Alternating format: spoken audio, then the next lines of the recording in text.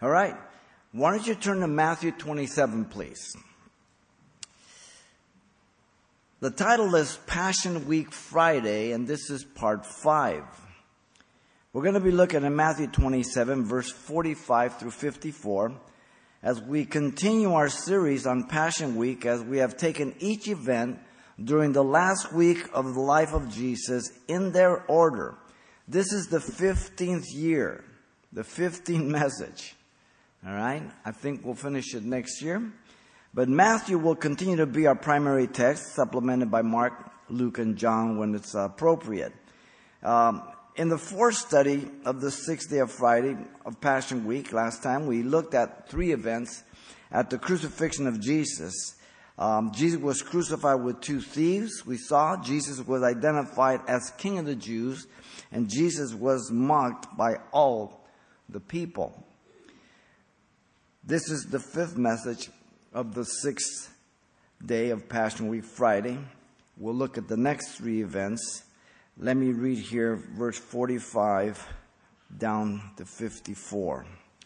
Now from the 6th hour until the 9th hour there was darkness over the land, and about the 9th hour Jesus cried out with a loud voice, saying, Eli, Eli, lama sabachthani? That is, my God, why have you forsaken me?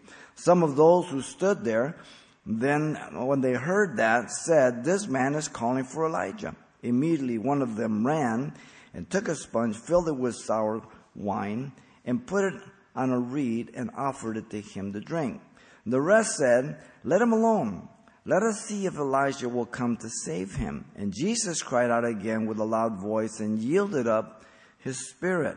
And then, behold, the veil of the temple was torn in 2 from top to bottom, and the earth quaked, and the rocks were split, and the graves were opened, and many bodies of the saints who had fallen asleep were raised. And coming out of the graves after his resurrection, they went into the holy city and appeared to many. So when the centurion and those with him who were guarding Jesus saw the earthquake and the things that had happened, they feared greatly, saying, Truly, this was the Son of God. And so the next 3 events of Passion Week here, Friday, are as follows. First, we have the death of Jesus on the cross, verse 45 to 50. Second, we have the veil of the temple was rent due to the cross, verse 51 to 53. And then the confession of the centurion at the cross, verse 54. Let's begin here with the death of Jesus on the cross, verses 45 through 50. Now, the parallel passages, you have Mark 15, 33 to 37, Luke 23, 44 to 46, and John 19, 28 to 30. Notice first, the spiritual nature of the crucifixion of Jesus on the cross was manifested. Listen carefully. Now from the 6th hour until the 9th hour, there was darkness over all the land. The specific time is the 6th hour until the 9th. This is confirmed by the 2 other synoptic gospels, Mark 15:33 and Luke 23:44. John does not mention the darkness. In John, there's no suffering because he presents Jesus as the Son of God. There's no real suffering. Okay? Now, this was 12 to 3 p.m. when Jesus uttered the last 4 sayings from the cross. The wrath of God was poured out on Jesus the last 3 hours. The first 3 hours were from 9 a.m. to 12 p.m. The wrath of man was being hurled at him during those first 3 hours. Now the darkness, notice from 12 to 3 p.m., was not natural, but supernatural. The darkness was a miracle that can only be explained by the hand of God, not by natural events like an eclipse, due to the fact that the moon is always full at Passover in the middle of the lunar month. Okay? So you cannot say this was something natural. Something supernatural was happening. And all these dots are going to be connected together. This was the result of God the Father in heaven judging His Son for the sins of the world. A very dark day in heaven, but a very happy day also. Many of our riches in Christ come from very sorrowful experiences at times. You learn more from pain and sadness than you do from joy. Difficult times teach you. Good times just entertain you. Nothing wrong with them, but they don't teach you much. The darkness was over all the land. Underline that. It has to mean the whole world. This is supernatural. If the sun is blotted out, that means it affects half of the world, right? When it's light over there, it's dark over here, right? You can't say it's just the land, just where the cross is. No. Mark and Luke confirm this fact. John omits it completely. Mark 15:33, Luke 23:44. Look at verse 46. The sacrifice for the sins of the world was at a great price. The Son of God was separated from the Father for the very first time. Listen to the words. And about the 9th hour, Jesus cried out with a loud voice, saying, Eli, Eli, lama sabachthani. That is, my God, why have you forsaken me? Mark and Luke both give the same time, the 9th hour. Mark 15:34 and Luke 23:44. Mark records the same thing as Matthew. He doesn't add anything.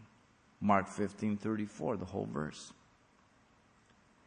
Notice the agony of Jesus was uttered here. Jesus cried out with a loud voice, saying, Eli, Eli, lama sabachthani. The word cry means aloud. At the hour of prayer, by the way, Acts 3:1 gives you the 9th hour. One of the hours of prayer in the temple. No coincidence. The cry was one of spiritual agony, not physical, as Jesus had become the sin offering to atone for the sins of the world. Often people try to move people emotionally by the physical suffering Christ went through. There have been people, human beings, who have gone through worse agony than Jesus at the cross. Tortured at war, in prison camps, Auschwitz, stuff like that. And not to minimize it, but the worst agony is spiritual. Okay? Physical doesn't save anything. What's going on here is a spiritual transaction, okay? Let's keep it clear. Now,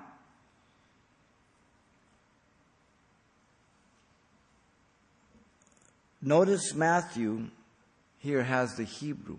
Eli, Eli, lama sabachthani. Mark has the Aramaic. Eli, Eli, lama sabachthani. Or Eloi, I'm sorry. And that's Mark 15:34. So Matthew has the Hebrew because he's writing to who? He's writing to the Jews. Mark, as the servant, is writing to the Romans. Those cultures went both ways. But you have Hebrew and you have the Aramaic. Now, notice the translation is provided by both Mark and Luke, so we're not left to our own interpretation. My God, why have you forsaken me? Both here and in Mark. Jesus is quoting the Psalm, Psalm 22:1. This is prophecy being fulfilled. The answer to why the Father forsook Jesus is found in the 3rd verse of Psalm 22. Listen to it. But you are holy, the Son says about the Father. The Father is absolutely holy. The Son had become sin for the world. There's your reason. God cannot condone sin. He has to judge sin. All right? Very clear. Jesus was forsaken by the Father. Notice he did not say, Father, why have you forsaken me? But my God, why have you forsaken me? For he took on himself all the sins of the world and was being judged. Isaiah 53, 4 through 6. As a sheep to the slaughter. We didn't esteem him. Stricken of God for us vicariously. Jesus was separated from the Father, breaking fellowship in a way that we will never understand in this side of heaven. As the wrath of God was poured out on him. We can understand to a certain point what's going on because God reveals and has directed it prophetically. But the actual event between the Father and the Son, we can only imagine. But we all know that holiness and sin can't be one, so there was a separation. This is the agony. This is the greater suffering. I don't know if you're a parent and maybe you've had your 1-year-old or 2-year-old walking around in the store and you let go of their hand and reach down to grab some money and you turn around and they're gone. You die. Because you think of your child, how they must feel as they don't see you around. Just a little illustration of what probably took place between the Father and the Son. Very first time separated from all eternity. Wow. This was prophecy fulfilled, as I said. The Father had sent Jesus to be the Lamb of God to take away the sins of the world. John the Baptist said that as they pointed to him in John 1:29, speaking to his disciples. The Father was judging all the sins of the world on Jesus as he was the propitiation for our sins, not ours alone, but the whole world. 1 John 2:2. Propitiation has the idea of the Hebrew sacrifice, that which satisfied, appeased, if you will, the demands of God. There was a payment being made here. A spiritual transaction being made. The payment was made to the Father, not to Satan, like many teachers teach today. It's blasphemous. As they teach that Jesus went down to Hades and made the payment to Satan. Blasphemous. Sin in the garden was not against Satan, it was against God. And yet hundreds and thousands of Christians, so-called, sit there and applaud these false teachers. Wow. The Father made Jesus to be sin for us who knew no sin, that we might be made the righteousness of God in him, becoming a curse for us. 2 Corinthians 5:21, Galatians 3:13. Wow. Again, cognitively we can understand that. And because of God's Spirit, we can understand spiritually the love of God for us, and we respond because he first loved us. Wow. Jesus cried out to the Father as the God-man. The seed of the woman of Genesis 3:15. The first prophecy of the virgin birth of the Messiah, the Redeemer to come. Emmanuel, God with us, in Matthew chapter 1, verse 23, as Gabriel speaks to Mary. The Savior of the world, as Jesus told the woman of Samaria in John 4:42. The last Adam, as Paul tells us in 1 Corinthians 15:45. Wow. Notice the mixed reaction towards Jesus as he was making the way of salvation for man in verse 47 through 50. Some misunderstood Jesus. In 47, some of those who stood there, when they heard that, said, "This man is calling for Elijah." Elijah represented the prophets, as you know. Elijah was prophesied to come, but at the second coming. John the Baptist came in the power and the spirit of Elijah, short term, but long term wise, Elijah will come. He'll be one of the two witnesses during the Great Tribulation. Notice others attempted to relieve his thirst. Immediately one of them ran and took a sponge and filled it with sour wine and put it on a reed and offered it to him to drink. Matthew is the only one that gives us the detail that the sponge was put on a reed, which is a stick about 18 inches long. He's up on the cross. Very good, interesting detail. He's the only one that tells us that. Mark focused on one individual. Listen to him, Mark 15:36. Let him alone. Let us see if Elijah will come to take him down. This is right out mockery. This is provocation. This is insult. Luke omits it altogether. This fact, this verse. John includes others. Listen. Now, a vessel full of sour wine was sitting there, and they filled a sponge with sour wine, put it on hyssop, and put it to his mouth. John 19:29. The fulfillment of prophecy. Psalm 69:21. All prophetic. As he's on the cross, prophecy after prophecy is being fulfilled. The Jews mocked Jesus. Look at 49. The rest said, let him alone. Let us see if Elijah will come to save him. They took Jesus for a deceiver. They took Jesus as a false prophet. They took Jesus as a blasphemer, making himself out to be God being a man. That's why over his head was Jesus, King of the Jews. And the Jews were mad. They told Pilate, don't put he's King of the Jews. Say he said he's King of the Jews. Say what I've written. That's it.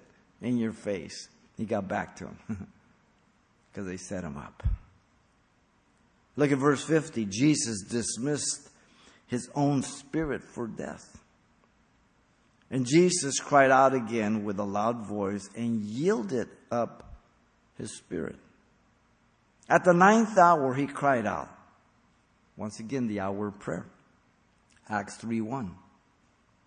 Mark says, and Jesus cried out with a loud voice and breathed his last. Mark 15:37. Luke puts it this way. And when Jesus had cried out with a loud voice, he said, Father, into your hands I commit my spirit. Having said this, he breathed his last. Notice how important it is to put all the three synoptic, even the fourth one when possible, together. Because here, Luke says, Father. The others don't say that. All of a sudden, before he gives up his spirit, fellowship is reunited again. The payment has been made. Not God, but Father. You ever catch that? Wow. John says, so when Jesus had received the sour wine, he said, it is finished. What's finished? The work of atonement. The plan of salvation, the provision. And bowing his head, he gave up his spirit. John 19:30. You remember Jesus speaking to the Jews in John 10:18. He said, no one takes it from me, meaning his life, but I lay it down of myself. I have power to lay it down, and I have power to take it up again. This command I have received from my Father. Wow.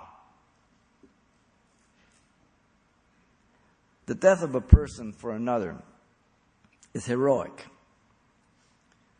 allowing that person to continue living. But they will die again, sooner or later. But the death of Jesus allows a person to live forever with him, if you believe that it was for you. The sin of Adam introduced death to the human race, as you know. That is temporal. Death is temporal. Every person born will die physically one day. Every baby born begins to die as they take their first breath after coming out of their mother's womb. Yet we celebrate their birthday. The statistics on death are unmistakable. 1 for 1. Every person that is born will die. Paul puts it this way, therefore, just as through one man sin entered the world, and death through sin, and thus death spread to all men because all sinned in Adam. Romans 5:12. Memorize that verse. It is a key verse. You're a sinner because you are a descendant of Adam. Your children are going to be sinners because they're your descendants and you're a sinner. You pass down your sinfulness. No sinner has ever had a saint. Never. Just another rotten little sinner. Cute one, but a sinner. The sin of Adam at the same time introduced spiritual death to the human race that is eternal. The instant Adam ate, he became spiritually dead and out of fellowship with God. The nature of Adam was now bent towards self, sin, and self-deception. Jeremiah 13:23 says, can the Ethiopian change his skin or the leopard its spots? It's a rhetorical question. Only one correct answer. No. Then may you also do good who are accustomed to doing evil. There's a better chance that an Ethiopian could change his skin from black to white and a leopard, the spots to stripes, than for you to not be a sinner. We're busted.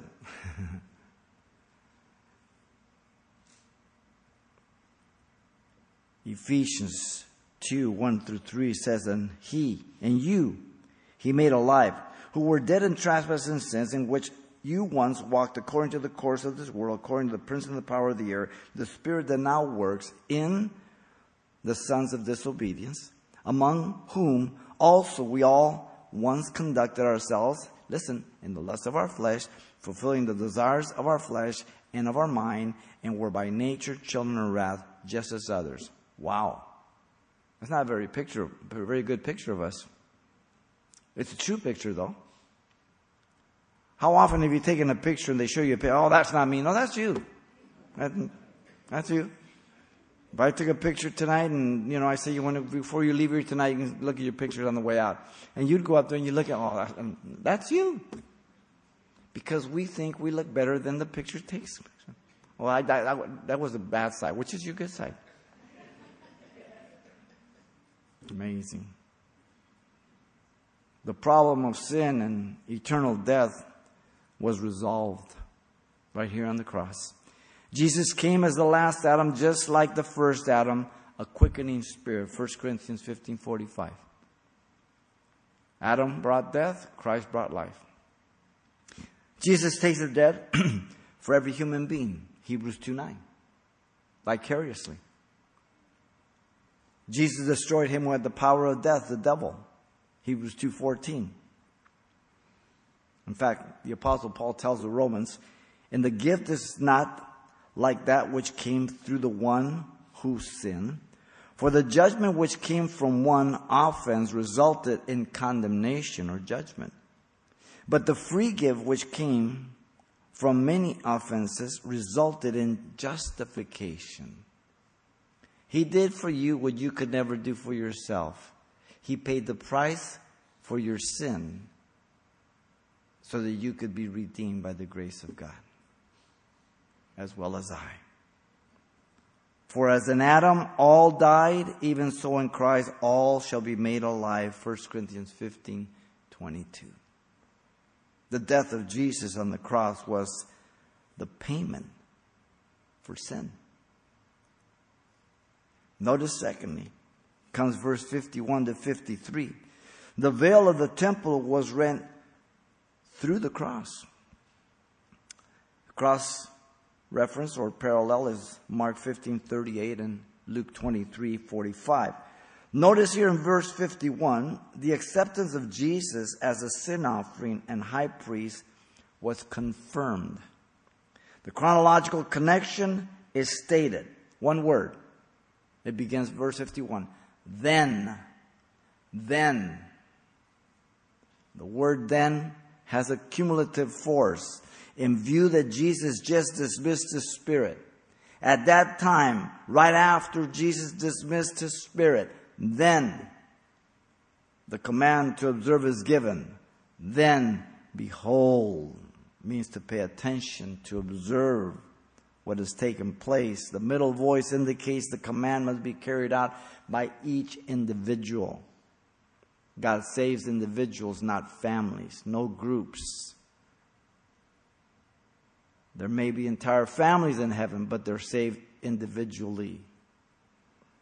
Notice the confirmed way to God had been changed. The confined way to God was changed. The veil of the temple was torn in two, from the top to the bottom. That veil brought a certain confinement. Who could go in there? The veil of the temple separated the holy place from the most holy, as you know. The high priest alone was able to enter behind the veil into the Holy of Holies in the tabernacle or the temple, which was a pattern of the throne in heaven. He was of the family of Aaron. Nobody else could go in. And he went in once a year after many washings and many sacrifices. He would atone for the sins of the nation, offering a scapegoat. All of this is given in the book of Leviticus. And this would take place on the Day of Atonement, Yom Kippur, the 10th of October. Now that date changes because the Jews have a lunar month and they have a civil calendar and a religious calendar. So there's two different ways. Now, notice the veil had been torn by God. You get this because it's torn from the top to the bottom. Notice the specific direction of the tearing. I'm so glad it says top to bottom. The veil is believed to be 60 feet at that time long, 30 feet wide, and a hand's breadth from little fat finger to little finger. That's the breadth, about 6 to 7 inches. There are other dimensions that are given, but the most repeated dimensions of this size is this one right here. Pretty large. Josephus says, and I'm quoting, "It was a Babylonian curtain, embroidered with blue and fine linen, scarlet, purple, and of contexture that was truly wonderful." About, I think, 30 to 40 priests had to hold it up so they can get it up. I mean, it was just heavy. Mark confirms this without the command to behold. The earthquake and the rock split is also not there. Mark 15:38. So it's important to put the one side by side so you can see who's adding something, who's eliminating. But as you put it all together, you get a full picture of what it is. By the way, to tear that handbreadth, men couldn't do it. It's too thick. The number of threads that were used within that curtain, it's impossible. And when it ripped, you would hear a huge sound. Matthew, Mark, and Luke, by recording the renting of the veil, emphasize the change of priesthood from Aaron's Levitical order to the priesthood of Jesus after the order of Melchizedek. Psalm 110, verse 4. The book of Hebrews is full of it. I'll give you some of those verses. 5:6, 10, 6:20, 7:11, 15, 17, and 21. And there are others. But all those say after the order of Melchizedek, according to the order of Melchizedek. He's in Genesis with Abraham. Then you find him 1,000 years later with David. And then you hear nothing else, and you find him as the fulfillment in Jesus Christ in the book of Hebrews. Only 3 places. Notice the veil untorn would indicate the way to God was still limited to Aaron's priesthood and only to the Jew, unless you proselyted in. What's going on here is, to quote the last administration, historic. But it's in heaven. This is the great day in heaven. And it's such great news. That's why the gospel is called the good news. The new high priest Jesus would enter the Holy of Holies in heaven and intercede for Jew and Gentile now. Hebrews 9:8 says, the Holy Spirit indicating this, that the way into the holiest of all was not yet made manifest while the first tabernacle was still standing. By a new and living way which he consecrated for us through the veil, listen, that is his flesh. Hebrews 10:20. So the connection is the flesh of Jesus being offered up as the perfect God-man, and he, by his flesh, tearing that veil, making the connection. Hebrews 7:25 says, therefore he is also able to save to the uttermost those who come to God through him, since he always lives to make intercession for them. But this man, after he had offered one sacrifice for sins forever, sat down at the right hand of God. Hebrews 10:12. What a great day this is that we're reading about. Wow. Look at the evidence of the heavenly transfer was indicated by divine evidence here. Verse 52 and 53. The supernatural affirmation was described here. And the earth quaked and the rocks were split. Earthquakes are natural events. They happen all the time. This particular earthquake is associated with the heavenly transaction of the new and eternal high priest in heaven, as he made the payment for the sins of the world. The earthquake and the rocks split. Mark and Luke and John make no mention of the earthquake or rock splitting. Only Matthew. The supernatural rising of the dead here was declared. Look at verse 52. And the graves were opened, and many bodies of the saints who had fallen asleep were raised. The graves were open of those that had died and been buried. The evidence that Jesus had conquered death. He spoke about it. If you believe in me, you'll never die. We're just told their graves were open, allowing them to come out. The particulars of these individuals is important. Don't miss them.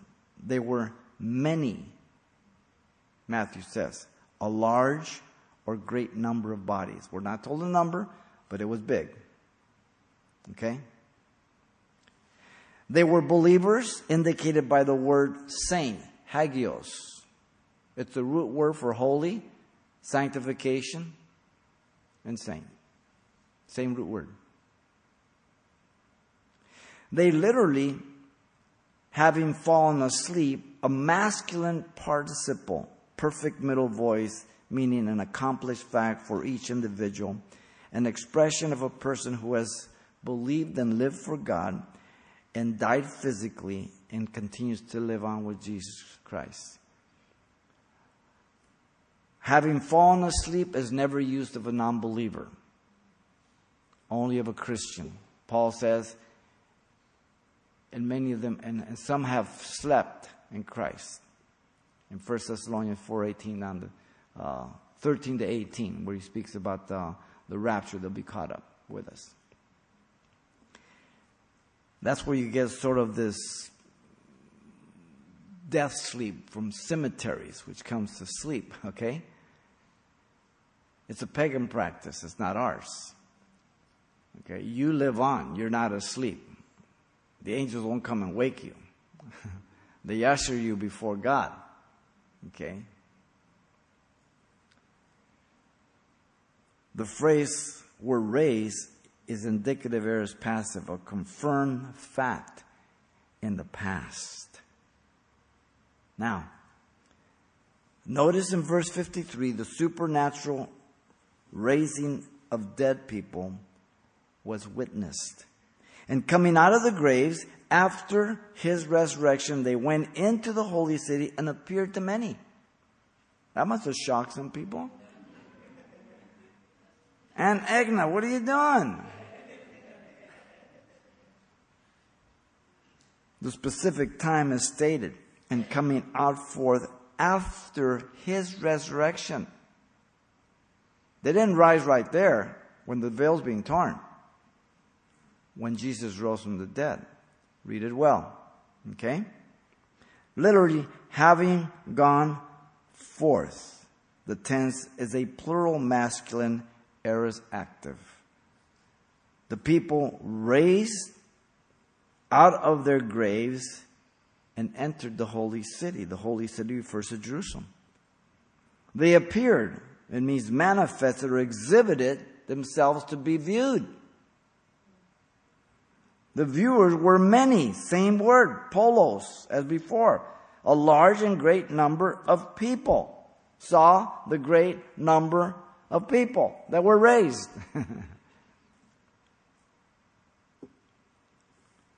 Now, what kind of body did they have? I don't know. We don't get our glorified bodies till the rapture. But yet, the minute you die as a Christian, you're instantly present. 2 Corinthians 5, 1 through 8. What are you in? I don't know. But you're never found naked. Am I in my glorified body? No, you're not. I don't know. We'll ask him when we get there. Doesn't make any difference. You're going to be with Jesus, so it doesn't matter, right?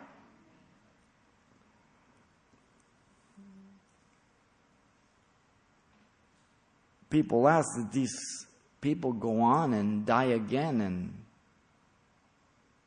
live their life normal. Well, it doesn't tell us that. So we cannot teach from the absence of Scripture, right? This was the evidence that Jesus had conquered death. He was the first fruit. 1 Corinthians 15 says, and then those in their own order after him. Jesus first, then these guys, and then those that are going to be with him. All in their own order. Okay? God is not like man who favors people or does a few benevolent things for man.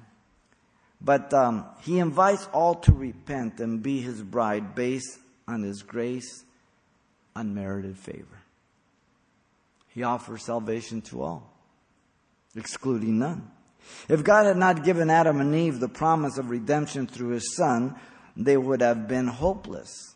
If he wouldn't have given them Genesis 3:15, the seed of the woman, they'd have been hopeless. Adam and Eve would have lived their lives without God,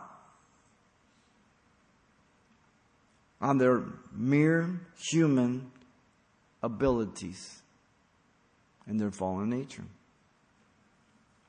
Adam and Eve would have been cut off from God's direction, provisions, and protection, because God couldn't have fellowship with them if there hadn't been a promise. If God had not given to Adam and Eve the provisions for forgiveness, they would have lived with guilt, shame, and regret of their past. But yet Genesis 3:21, God killed a little animal, covered their sin as they repented, and clothed them. It says, also for Adam and his wife, the Lord God made tunics of skin and clothed them. Adam and Eve repented of their sins through the blood of that animal, which was a token, a IOU of the true payment to come. It was prophetically pointing in faith to the ultimate payment, Jesus Christ, the precious blood of Jesus Christ, 1 Peter 1:19. Adam and Eve were reconciled in fellowship with God at that point. Romans 5:1 says, therefore, having been justified by faith, we have peace with God through our Lord Jesus Christ. Adam and Eve were different now from before their sin. They were fallen with sin nature. Though in fellowship, though reconciled, they're different. They're not as before the fall. If God had not protected the tree of life in the garden, Adam would have entered in again, eaten of the tree of life, and therefore would have lived eternally in a fallen nature, and redemption would have been unable to be performed. So God in His love kicked Adam and Eve out and put a cherub there in the garden, the cherubim to guard it with a flame revolving sword. See, the love of God is often misunderstood as no love at all. I think our society today is a perfect example of that, because if you're a father and you're a mother and you really love your children and they get in their years of teenage or young adults and they get wayward, and you cut them off from fellowship because of their lifestyle, or because you ask them to leave the home because they become so wayward, people who are in the world who aren't Christians, they think you're the worst parent. You're judgmental. You have no compassion. You have no love for them. No, you do have love. Love disciplines. Love points out the wrong and pleads for the right.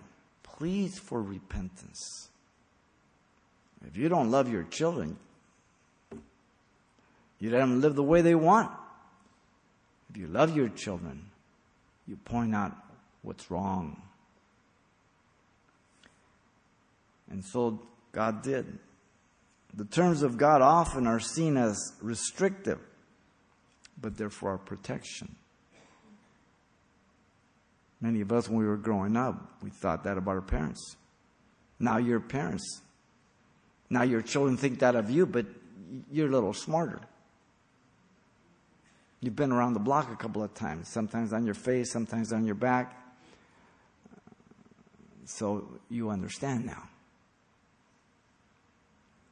The ways of God are based on holy righteousness,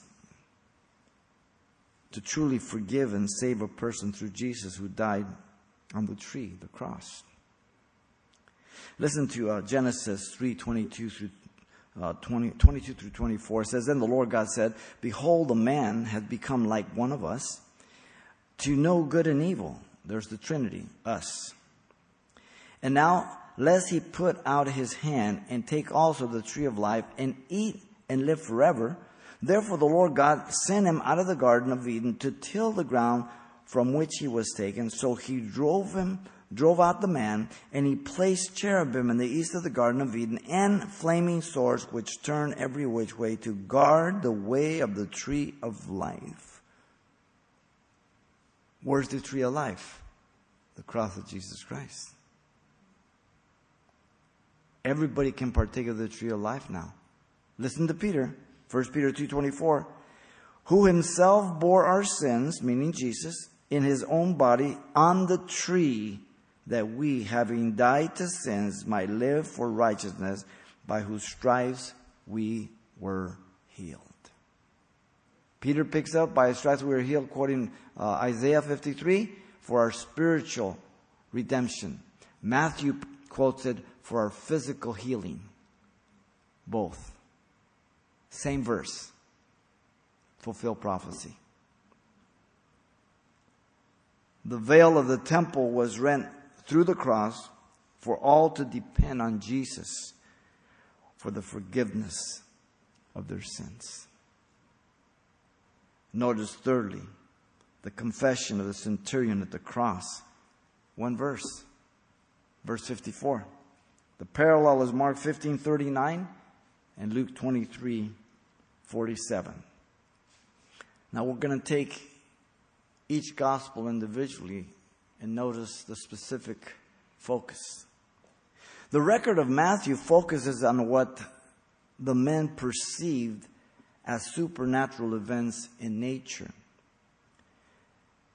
The individuals were Roman soldiers. It says, so when the centurion and those with him. The centurion, as you know, was an officer of Rome. He commanded 100 men under him.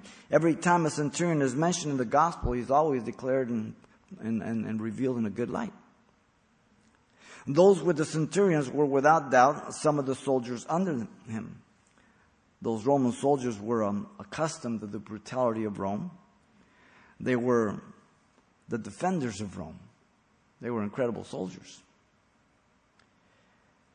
Notice the responsibility of these men was to guard him, who were guarding Jesus. These soldiers were rugged men. You didn't mess with Roman soldiers. These soldiers guarded many men who had been crucified by Rome.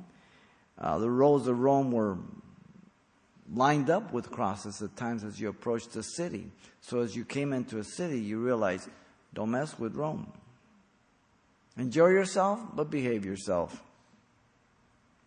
The purpose of guarding was that no one would interfere with the execution, as well as to attempt to take the person down until the soldiers took him down after death. Notice these individuals were able to make the connection between what was taking place at the crucifixion of Jesus as they saw the earthquake and the rocks splitting.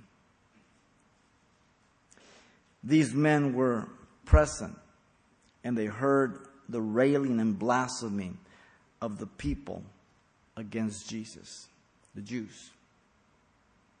These men heard the railing of the two thieves against Jesus. These men heard the one thief rebuke the other thief and then turn to Jesus. These soldiers responded in the proper manner. Listen, they feared greatly, saying, truly, this was the Son of Man. Or the Son of God, I'm sorry. These soldiers were gripped with great fear. We get the word phobia from it. Phobos.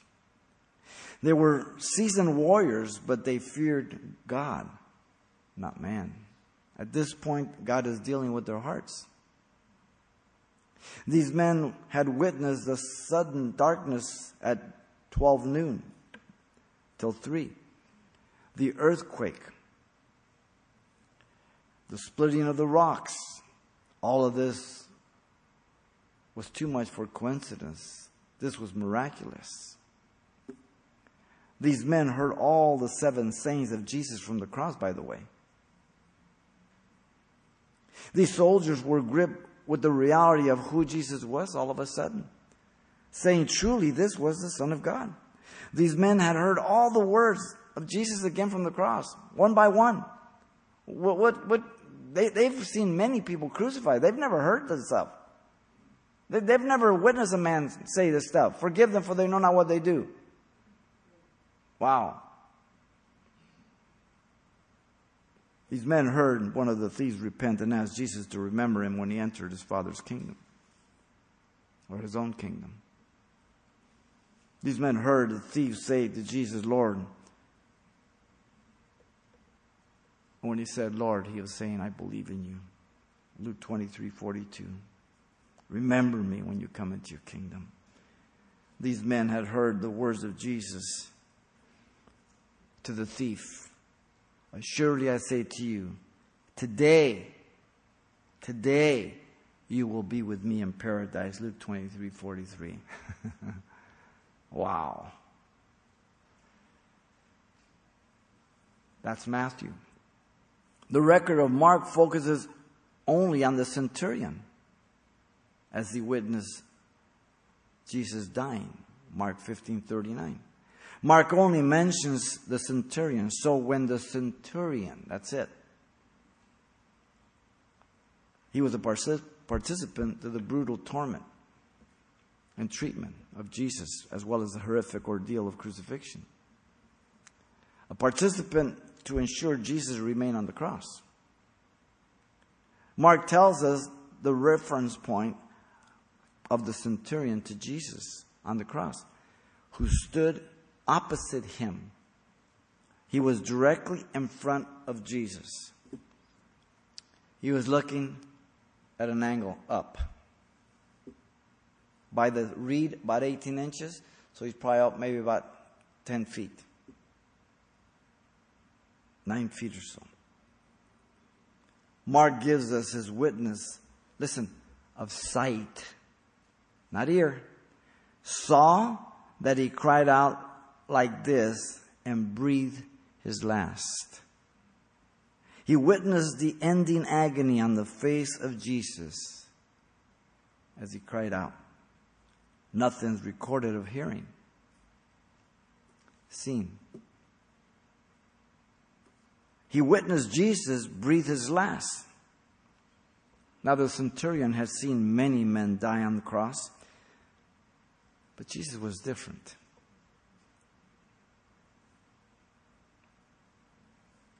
John says, so when Jesus had received the sour wine, he said, "It is finished." And he bowed his head and he gave up his spirit. The centurion had never heard this from anybody. He dismissed the spirit. He said the transaction is done. Wow. Mark records the very words of the centurion. Listen, he said, "Truly, this man was the Son of God." Truly means most certainly. This was illumination in the heart of the centurion. He's agreeing with God, what God is revealing to him. The light went on. The centurion confessed this man was the Son of God. Everything that had transpired, he saw and heard with the open heart, resulting in conviction, acknowledging Jesus was exactly who he said he was, the God-man.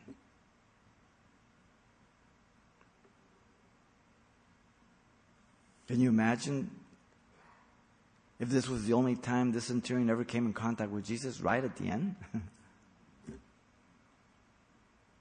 His beliefs stood in opposition to the accusations and mockeries of the Jews. Greater condemnation and judgment for the Jews. Then we have Luke. The record of Luke focuses on the innocence of Jesus. Luke 23:47. John records as Jesus refuses the sour wine to relieve him. So when the centurion saw what had happened, Luke. Luke. Those that have eyes to see, Jesus often said, let them see. Those that have ears to hear, let them hear. Those who have an open heart to receive, they'll receive. These principles applied here at the cross. Same way. In fact, John witnessed the centurion give honor to God, because John says he glorified God, saying, "Certainly this was a righteous man." Glorified means praised, exalted, or magnified God. This is grace and the Spirit at work. To those who have ears to hear and hearts to be open to God, to receive the good news, the forgiveness of their sins. The certainty meant the reality in point and fact. Jesus was a righteous man. The word righteous simply means upright, innocent, faultless, and guiltless. He was the substitute for the sins of the world. The most unjust thing happened at this point. Jesus was crucified, a man without sin, because he became sin. Wow. You remember the Philippian jailer? he brought Paul and Silas out, and he says, "Sirs, what must I do to be saved?" And they said to him, "Believe in the Lord Jesus Christ, you will be saved in your household." Acts 16:30-31. That's how it is. Everybody deserves hell, yet everyone go to heaven if they repent before they die. Each person has to come to believe God, that they are sinners in need of a Savior. Listen to Romans 10:17-18. So then faith comes by hearing, hearing by the word of God. But I say, have they not heard? Yes, indeed. Their sound has gone out to all the earth, and their words to the ends of the world. Everybody without excuse. From creation, conscience, and history. And the gospel, special revelation. Each person has to believe that Jesus actually died in their place vicariously for their personal sins. Listen to John 3:16 down through 17. It says, "For God so loved the world that he gave his only begotten Son, that whoever believes in him should not perish but have everlasting life. For God did not send his Son into the world to condemn the world, but that the world through him might be saved. He who believes in him is not condemned, but he who does not believe in him is condemned already, because he has not believed in the name of the only begotten Son of God." John 3:16-18. Very clear. Each person, as they repent, will come to believe and understand the crucifixion of Jesus. It was the most unjust thing that has ever taken place. Judas said, "I have sinned by betraying innocent blood." And they said, "What is that to us? See to it yourself." Matthew 27:14. Pilate saw that he could not prevail at all, but rather that a tumult was rising. He took water, washed his hands before the multitude, saying, "I am innocent of the blood of this just person. You see to it." Matthew 27:24. Absolutely innocent. Yet he died for our sins. Wow. The confession of the centurion at the cross was an admission of his sin and repentance also. Wow. This is the fifth message of the sixth day of Passion Week, Friday. Through these three events, the death of Jesus on the cross was the payment for sin. The veil of the temple was rent through the cross for all to depend on Jesus for the forgiveness of their sins. And the confession of the centurion at the cross was an admission of repentance from his sins. Maybe you're here tonight. Maybe you're out there listening somewhere in the world, and you don't know Jesus Christ. You need to know that Jesus died for you because he loves you. And if you believe that he died for you, you also have to believe that he rose from the dead, even as he raised those from the dead. They rose after he rose. And he can forgive you of your sin.